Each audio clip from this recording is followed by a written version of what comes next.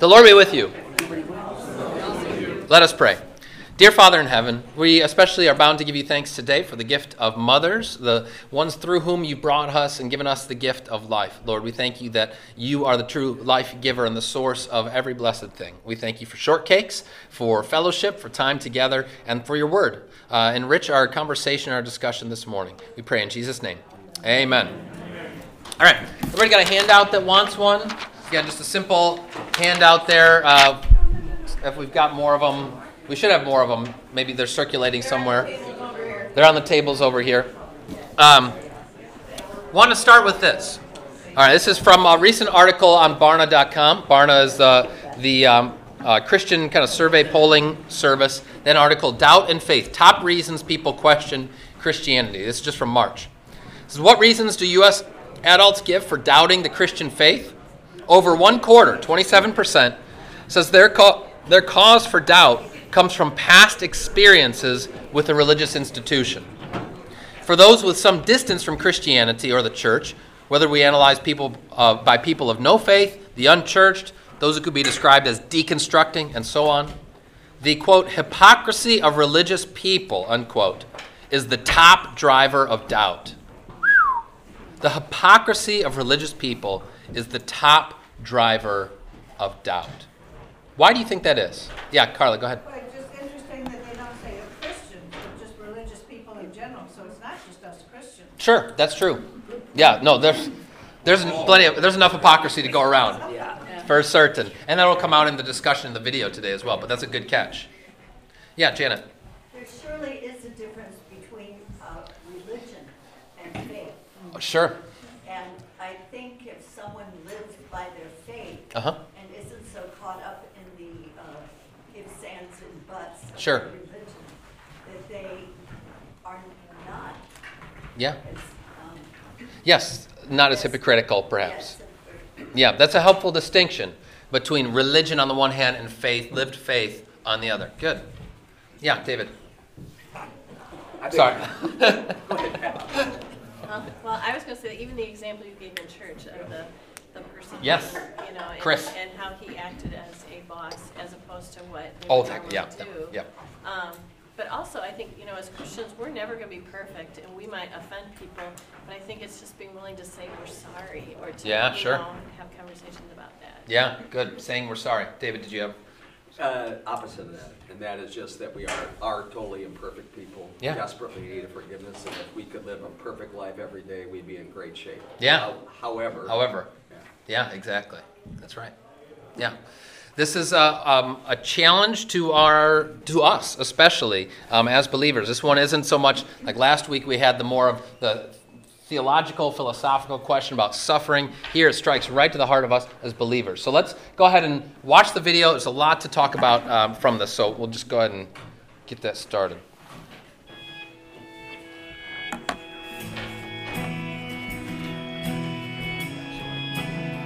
Everyone who considers Christianity brings heartfelt questions and intellectual objections born out of real-life experiences. They're looking for answers, but even more, they're looking for a safe place to ask their questions. Join me as I meet with a group of people who don't believe in the Christian faith to discuss 6 of the most common objections to Christianity. Welcome to The Reason for God.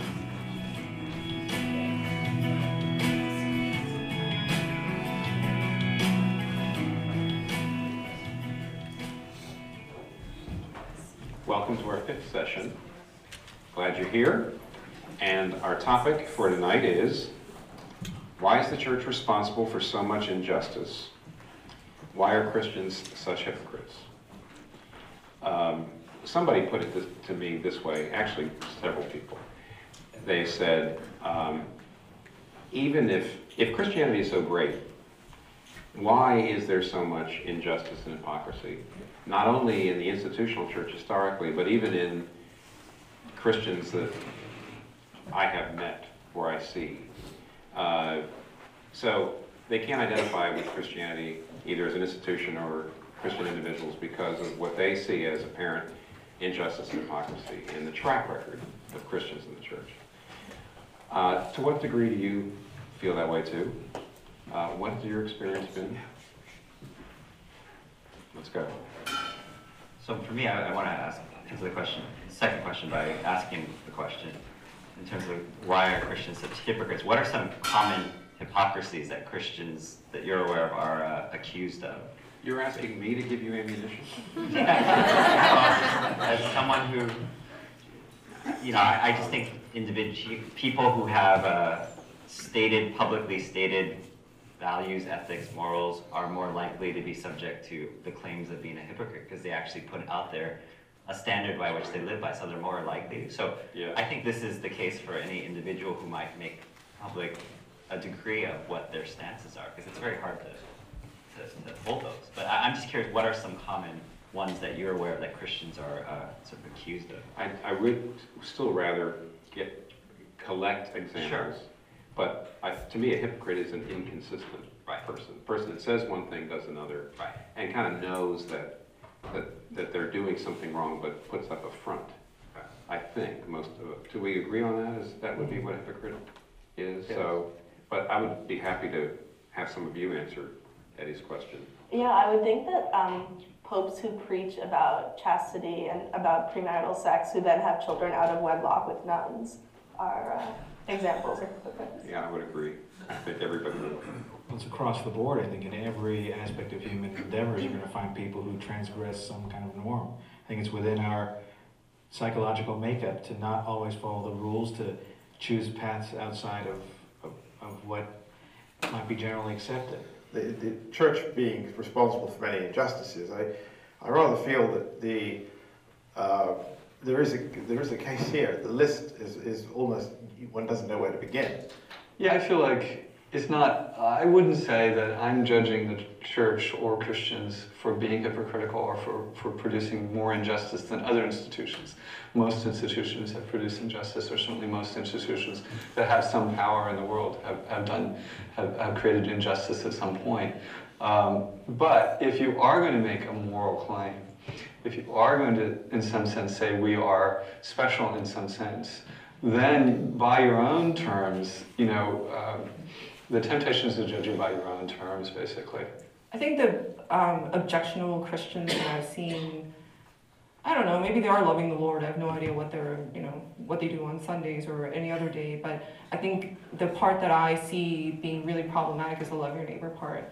I see them being judgmental, I see them being extremely self-righteous, and I see them holding people that they deem to be sinners to a different standard than they would themselves, and I find that to be extremely problematic.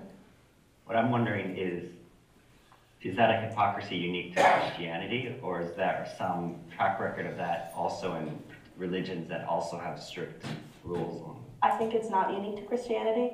I read a book by a Jewish rabbi who said that his synagogue is full of sinners, just the way that hospitals are full of sick people. I know that's the classic example, but I think it applies to every religion.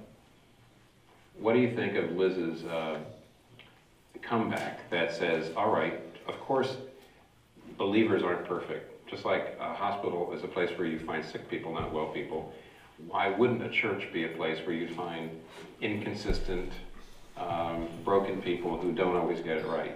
Isn't that what church is for? So why look into that church and see inconsistent people and say, aha, hypocrite, when that's what a church is for? If we go the hospital for sinners route, we have to distinguish between the doctors and the patients.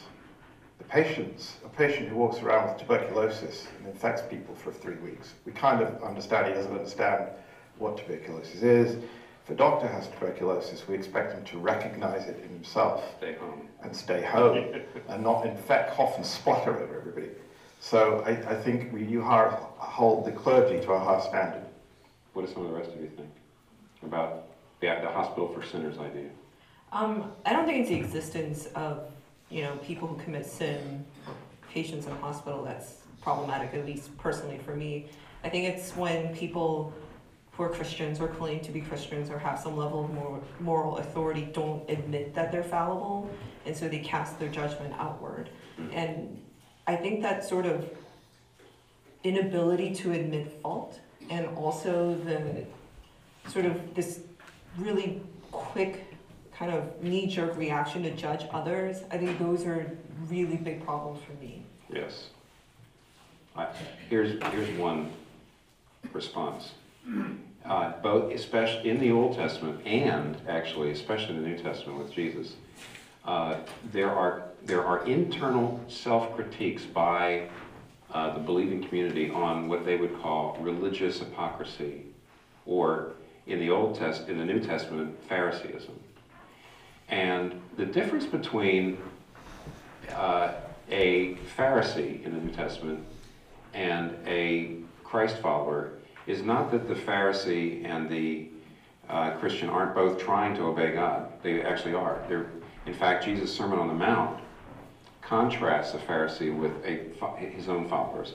And he says, you're both giving to the poor, you're both praying, you're both trying to obey God, but one of you is doing it not only self-righteously and feeling superior to other people, but when you do wrong, you won't admit it.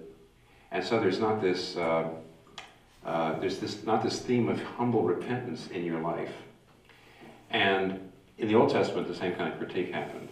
But Martin Luther, by the way, had the first of his 95 Theses that he nailed to the Wittenberg door was all of life is repentance, which he thought that true biblical Christianity was not, I'm going to really summons up the blood and live a good life and then God will bless me. He actually said the beginning of Christianity is to admit, to repent, and to admit I haven't done it right, and to rely on God for his grace. And that changes my attitude toward other people. I can never feel superior to them. I sense, though, God's love in my life, so I'm not defensive anymore. It should change everything. I think what Eunice said is extremely telling, that when you see that you have a lack of ability on the part of an institution to do repentance, admit what was wrong, and they continue to condemn over here, and yet they won't admit themselves, that they're not being too Christian, they're being less Christian than they should be. They're not using a critique that the Bible actually gives them. So they deserve to be faulted the way you've faulted them. I don't know. I think, yeah, there's probably a lot of hypocrisy in Christianity. There's probably a lot of injustice, but it's no different than it might be for any organized religion or big organization. I don't feel strongly about the objection to hypocrisy in Christianity because I think there is hypocrisy in every religion. As regards the question about are Christians sometimes hypocrites, I don't think I have a lot to say about that one, because I think that's saying, do people sometimes not live up to their own standards? That's absolutely true.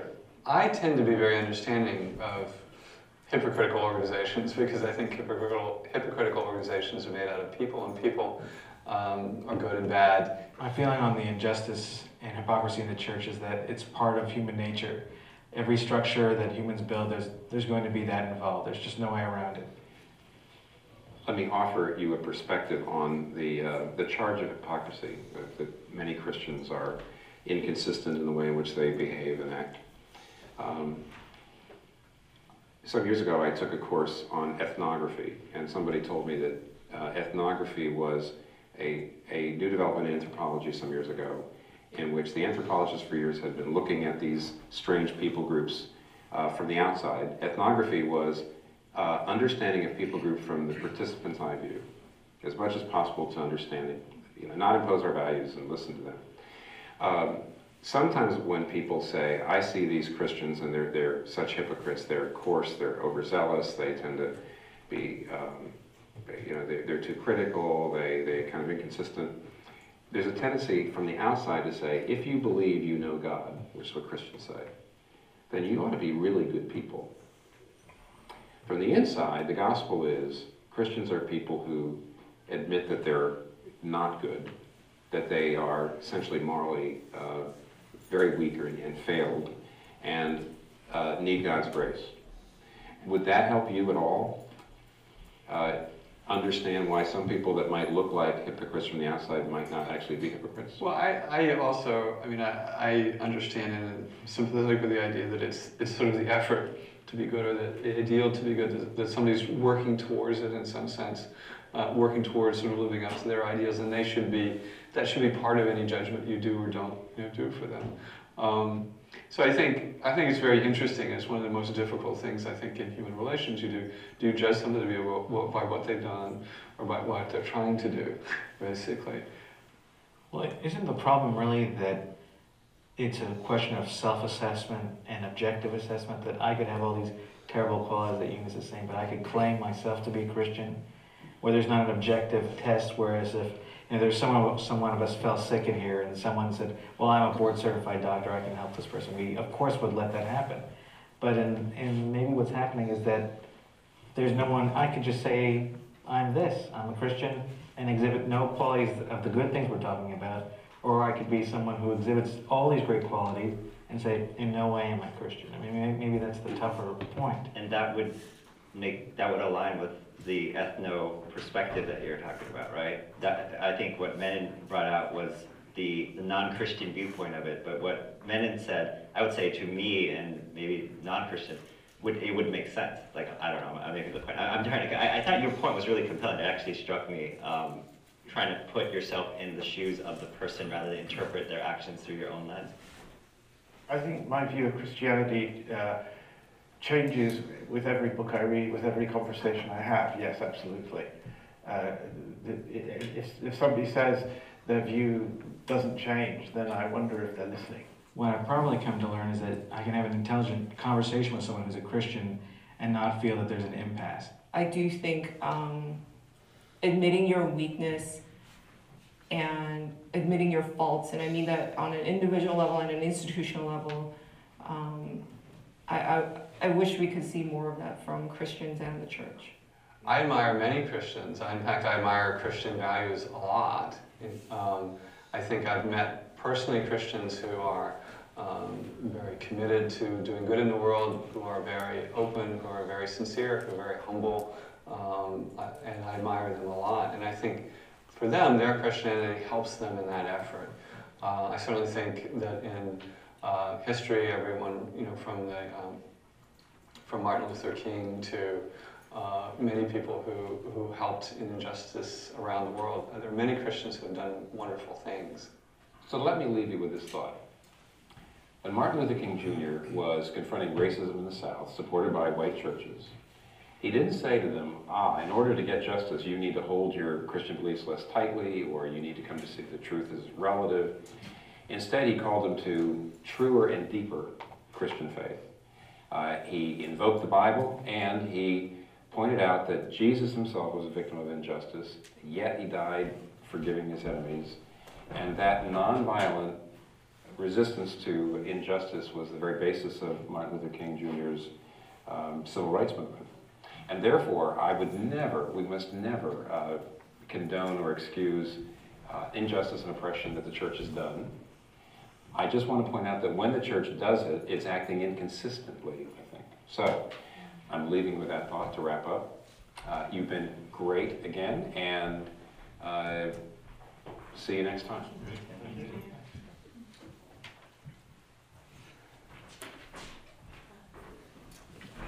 All right. So, a lot to chew on there. I want to start with a scripture to kind of kick off our discussion, because you may have noticed Jesus has a lot to say about hypocrisy. Let's look at just one of those places. If you got a Bible, turn to Matthew chapter 23. I'll read it for us, so if you don't have one in front of you. But this is Matthew 23, if you want to write down the reference. Matthew 23, I'm just going to look at verses 23 to 29, although I could expand that too. But this is in chapter 23, this long diatribe against the scribes and the Pharisees, these woes, 7 woes that Jesus levels against them. He speaks often in here of hypocrisy. I want you to listen to why. What is the nature of the hypocrisy that he is mentioning here? Start with verse 23. Jesus says, "Woe to you, scribes and Pharisees, hypocrites! For you tithe mint and dill and cumin, and have neglected the weightier matters of the law, justice and mercy and faithfulness. These you ought to have done without neglecting the others. You blind guides, straining out a gnat and swallowing a camel. Woe to you, scribes and Pharisees, hypocrites, for you clean the outside of the cup and the plate, but inside they're full of greed and self-indulgence. You blind Pharisee, first clean the inside of the cup and the plate, that the outside also may be clean. Woe to you, scribes and Pharisees, hypocrites, for you are like whitewashed tombs, which outwardly appear beautiful, but within are full of dead people's bones and all uncleanness. So you also outwardly appear righteous to others, but within you are full of hypocrisy and lawlessness. Woe to you, scribes and Pharisees, hypocrites! For you build the tombs of the prophets and decorate the monuments of the righteous, saying, if we had lived in the days of our fathers, we wouldn't have taken part with them in shedding the blood of the prophets. Thus you witness against yourselves that you are sons of those who murdered the prophets. And he goes on. Hard words.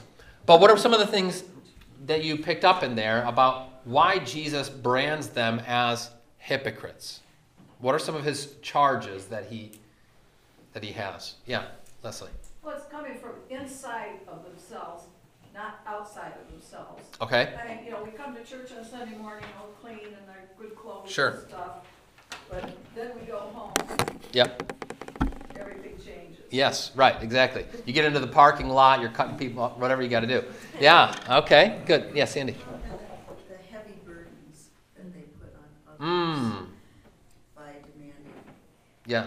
this kind of obedience that they can't. That they themselves can't even. That good. Yeah, Bob.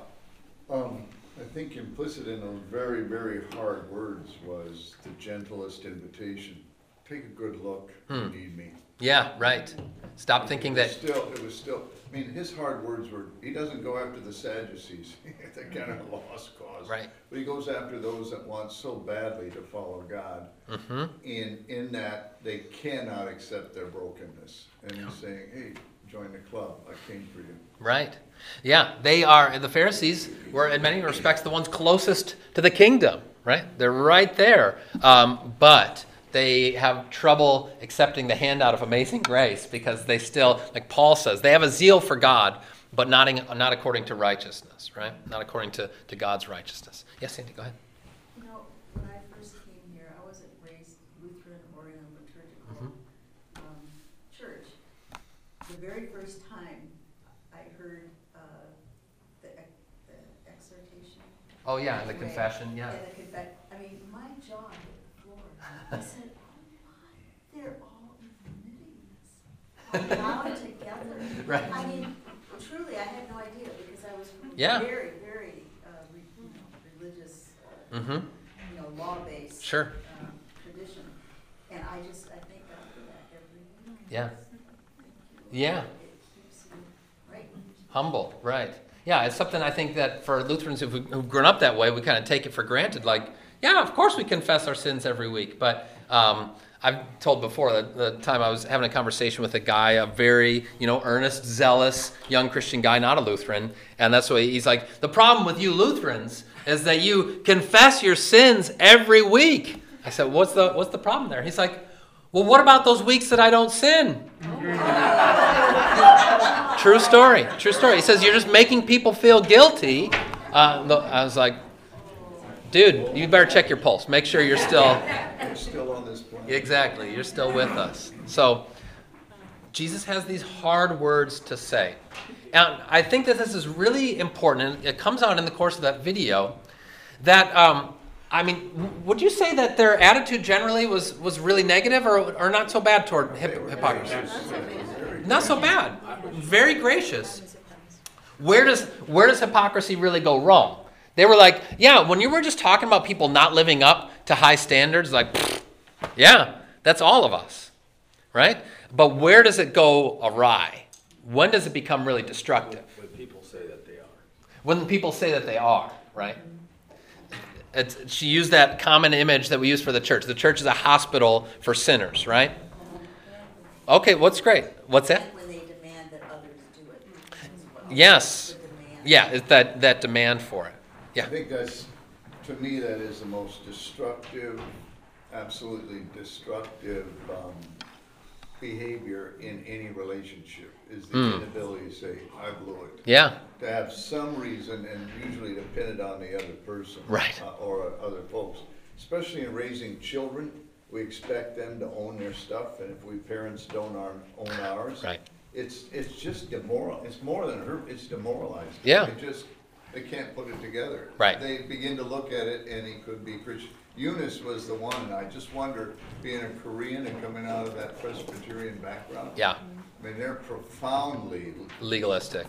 and whether that's the world she grew up Yeah. in. And then if you add it to the Asian presupposition of men cannot lose face, whether that's what she's really rebelling against. Interesting. It's a world where she was around Christians who could not Yes. say, I'm wrong. Yeah. I hurt you. She is so astute with, and I'm happy to hear what she has to say on there, because she has the nail on the head that it's not, the problem isn't that the church is a hospital. She said the problem is that inability to admit fault. The problem is when the patients pretend that they aren't sick and then cast judgment at all the other sick people out there, right? That's where it gets into trouble. Yeah, Chip.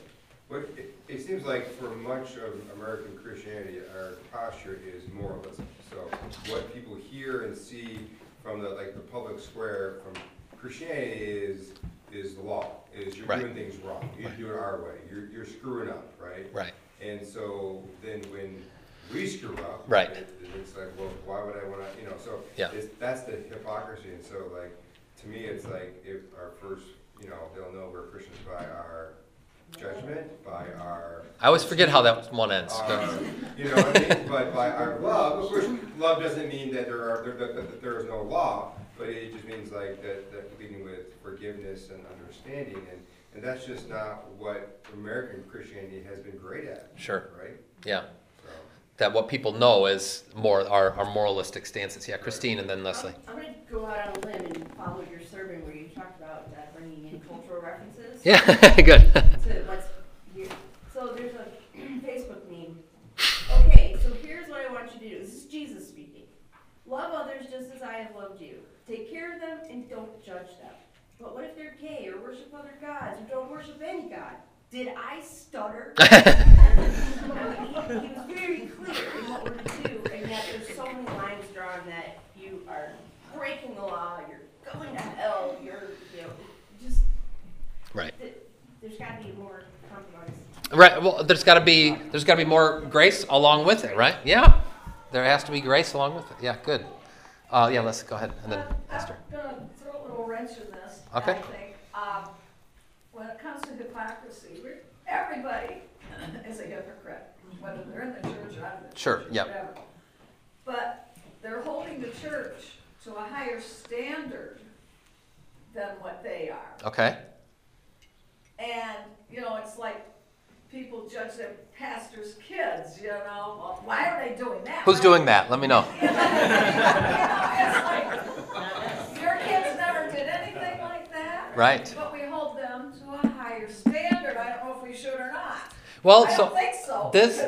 Well, not the pastor's kids. No, for sure not. But, but for Christians in general, you raise an interesting question. I mean, should outsiders hold us to a higher standard?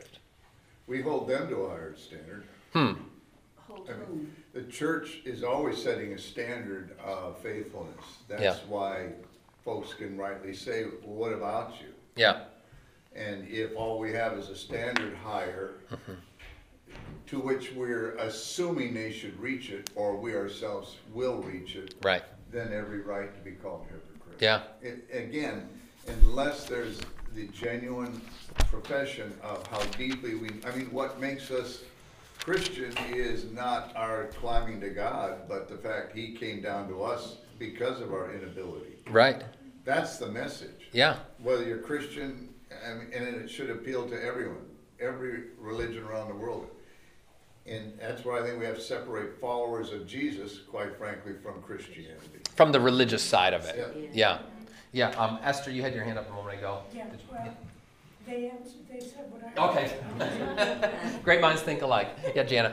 We haven't brought up the whole idea of servanthood. Something that my church at home really stresses. And if we have the heart of a servant, then people will see that we love them, care about them. Yeah.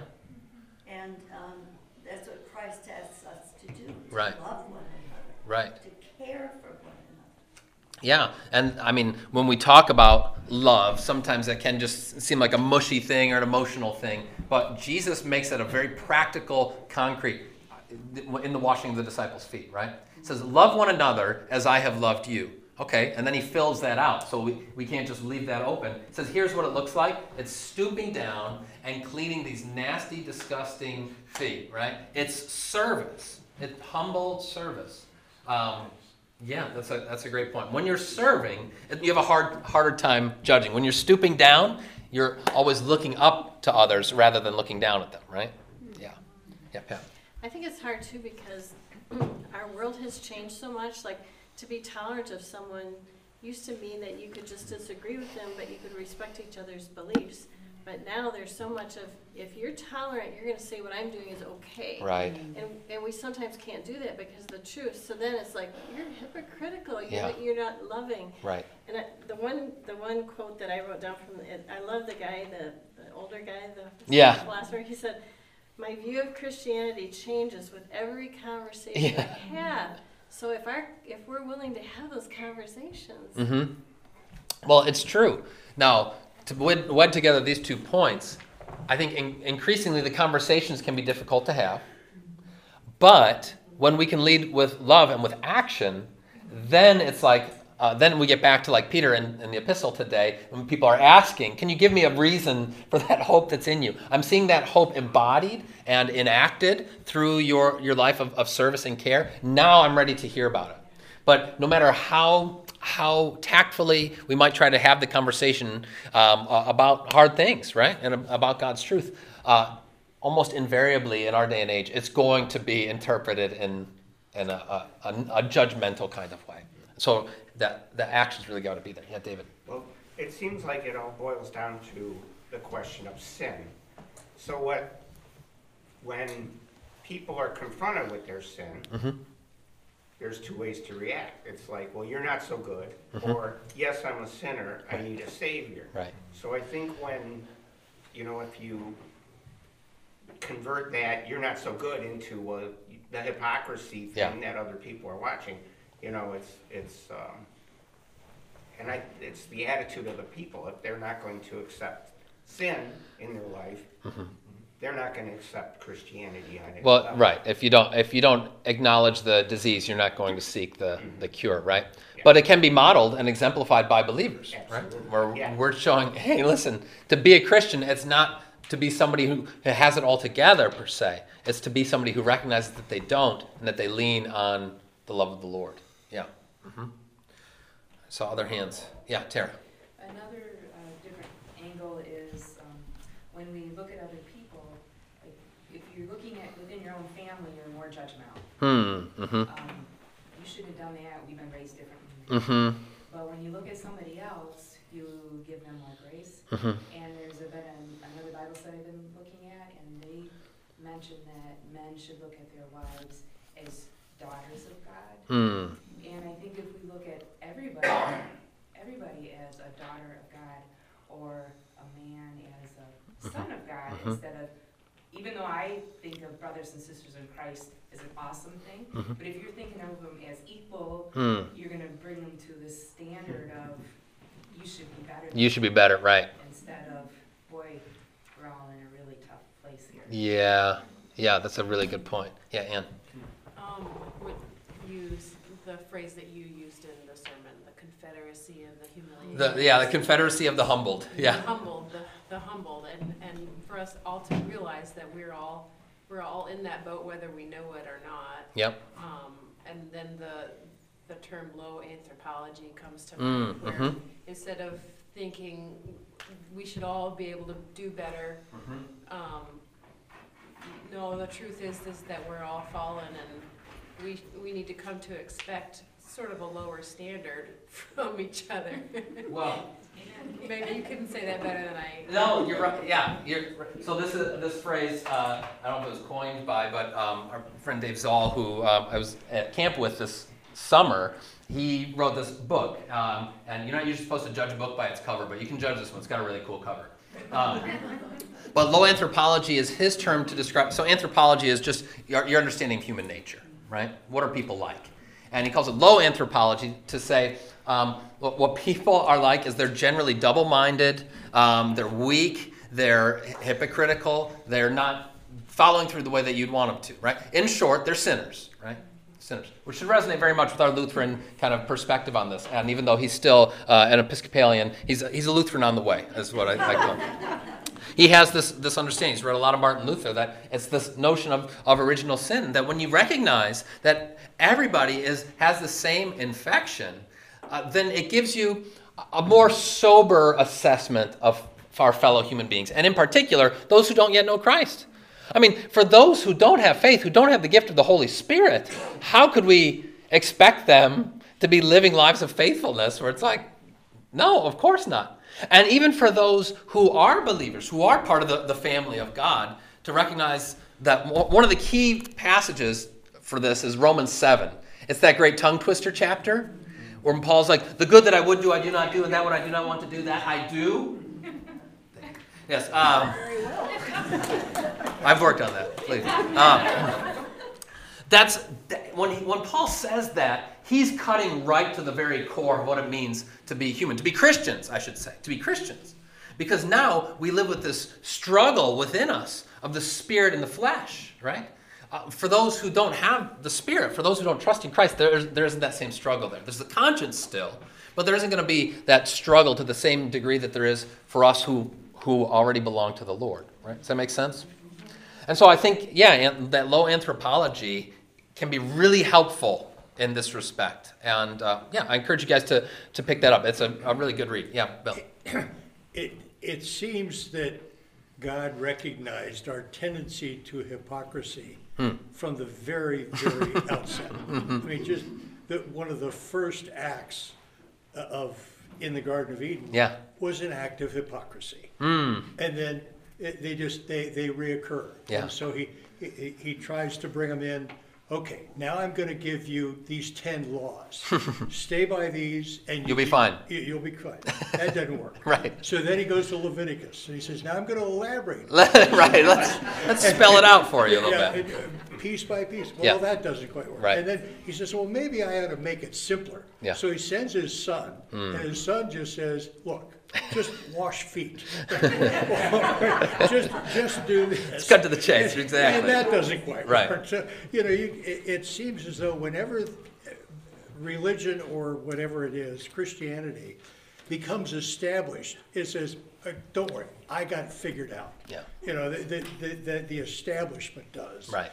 And then they kind of breed hypocrisy sometimes in highly. I mean, what was Luther doing other than pointing out the hypocrisy of the papacy? For sure. And say, no, that's not right. Yeah. I know. The one gal she mentioned about popes, I'm like, where'd that comment come from? It could have been Martin Luther saying that. But that's right. I mean, this goes back, that idea of the confederacy of the humbled. I mean, that goes back to the garden, right? To be humbled, to be humiliated, is to be brought down to the humus, down to earth, right? And that's where we all live when we're being honest with ourselves. Yeah. You brought up Romans 7, and St. Paul's argument there is so profound, but it's the bane of we Christians. We're still trying to do better toward God and toward our neighbor by virtue of the law. And every time I look in the mirror and see me, I really want a different person. But if I look in the mirror and see him, I'm safe. Yeah. And I can drop it all. Yeah. But if it's me I see, Yeah. then I'm going to dodge the ball. I have to. Right. Because I don't like what I see. Right. And I think that's our problem. We Christians just don't see him everywhere. We don't see him in our own lives as Savior. We don't see him in other people's lives as to be their Savior, or he was their Savior. They just don't know it yet. And for me, that's everything, because as soon as I use the law to try, I mean, the law gives me the end results or what it ought to be, but it cannot empower me to do squat. Right. It can't, and yet we use it all the time. Right. And that's why we lean to hypocrisy, because we know we're failing, but we continually blur the face of Jesus. So right. The 10 Commandments show up instead of him. Right, yeah. And then we try to judge ourselves on that curve, and then others by the perfect standard. But I love how you put that. We look in the mirror, we still see our own face, or we see the face of others rather than seeing the face of Christ. That when we see Jesus in ourselves and in others, then that's Christ is the end of the law for righteousness, for everyone who believes, it says in Romans 10. So when we see Christ, then now the law has been fulfilled, the judgment has been paid for, and we're able to see the love of Jesus, to see this human being is one for whom Christ has died. That includes me. And that even includes, my family, right? the ones that can be sometimes the hardest to love and be patient with. Yeah. Good. Martin Luther, he mentioned, he gave a shout out to Martin Luther, who has that, the first of the 95 Theses. He says, the whole life of the Christian is one of repentance. And if that's true, how does that buffer us from hypocrisy? I mean, if that is the whole of the Christian life, how does that kind of keep you from falling into the hypocrisy trap? You're daily admitting that you're wrong. Okay, you're daily admitting you're wrong.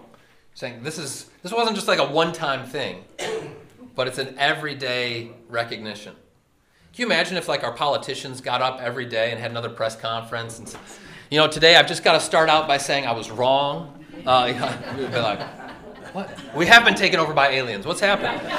But that's the whole life of the Christian. Every day. That's our touchstone. And I think when we live into that reality, then we do join the confederacy of the humble, and we're able to impart that loving grace. Then our steps are easier and lighter, and people start to say, hey, what's going on with you? They see you at St. Ambrose hanging out, and they're like, oh, wait a second, maybe this is somebody I want to have more of a conversation with. It's a natural thing, and that's where I think the load is lifted. When we feel like we've got to be the world's police, nobody wants to do that, right? Nobody wants to do that. But instead, our job is not to be the world's policeman. Instead, we get to be the world's good news. Right.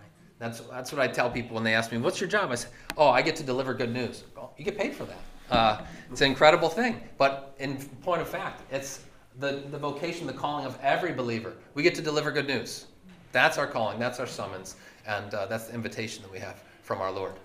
That's repentance, and I think sometimes we fall short of true repentance. We think it's turning away from sin. Ultimately, it's turning toward Christ. Yes, right. And so it's turning toward the cross, and so the repentance is turning away from my trying to fix the problem. Yeah, and good. Turning toward the only one who can. Yeah, that's well put. Turning toward the only one who can. So that's why I brought up your question. You asked, how's that working for you? Let me tell you, how about this? Let me tell you one who works for you. Yeah. That's the good news we have. Well, good. Thank you, guys. Next week is our last conversation with this, and we'll be taking a break for the summertime. Fear not, though, for those of you who are like, I want more Bible study, more conversation. There's good news. And I want to just remind you, some of you maybe don't fully aware or take advantage of this, but all throughout the summer, Camp Arcadia has lecturers coming to the camp, all the family weeks, and that's open to everyone. You don't have to be a guest at camp. So all through the summer, Chip, what's the schedule for the the dean's lectures? You want me to name off? No, just like the time. What time is it each day? It's last week in June. Starting the last week of June, Monday through Friday at, 9:30? So it's Monday through Friday, and they're 9:30 to 11:15. There's two 45-minute sessions with a 50-minute break, and there's two speakers. So, yeah. And, And I don't...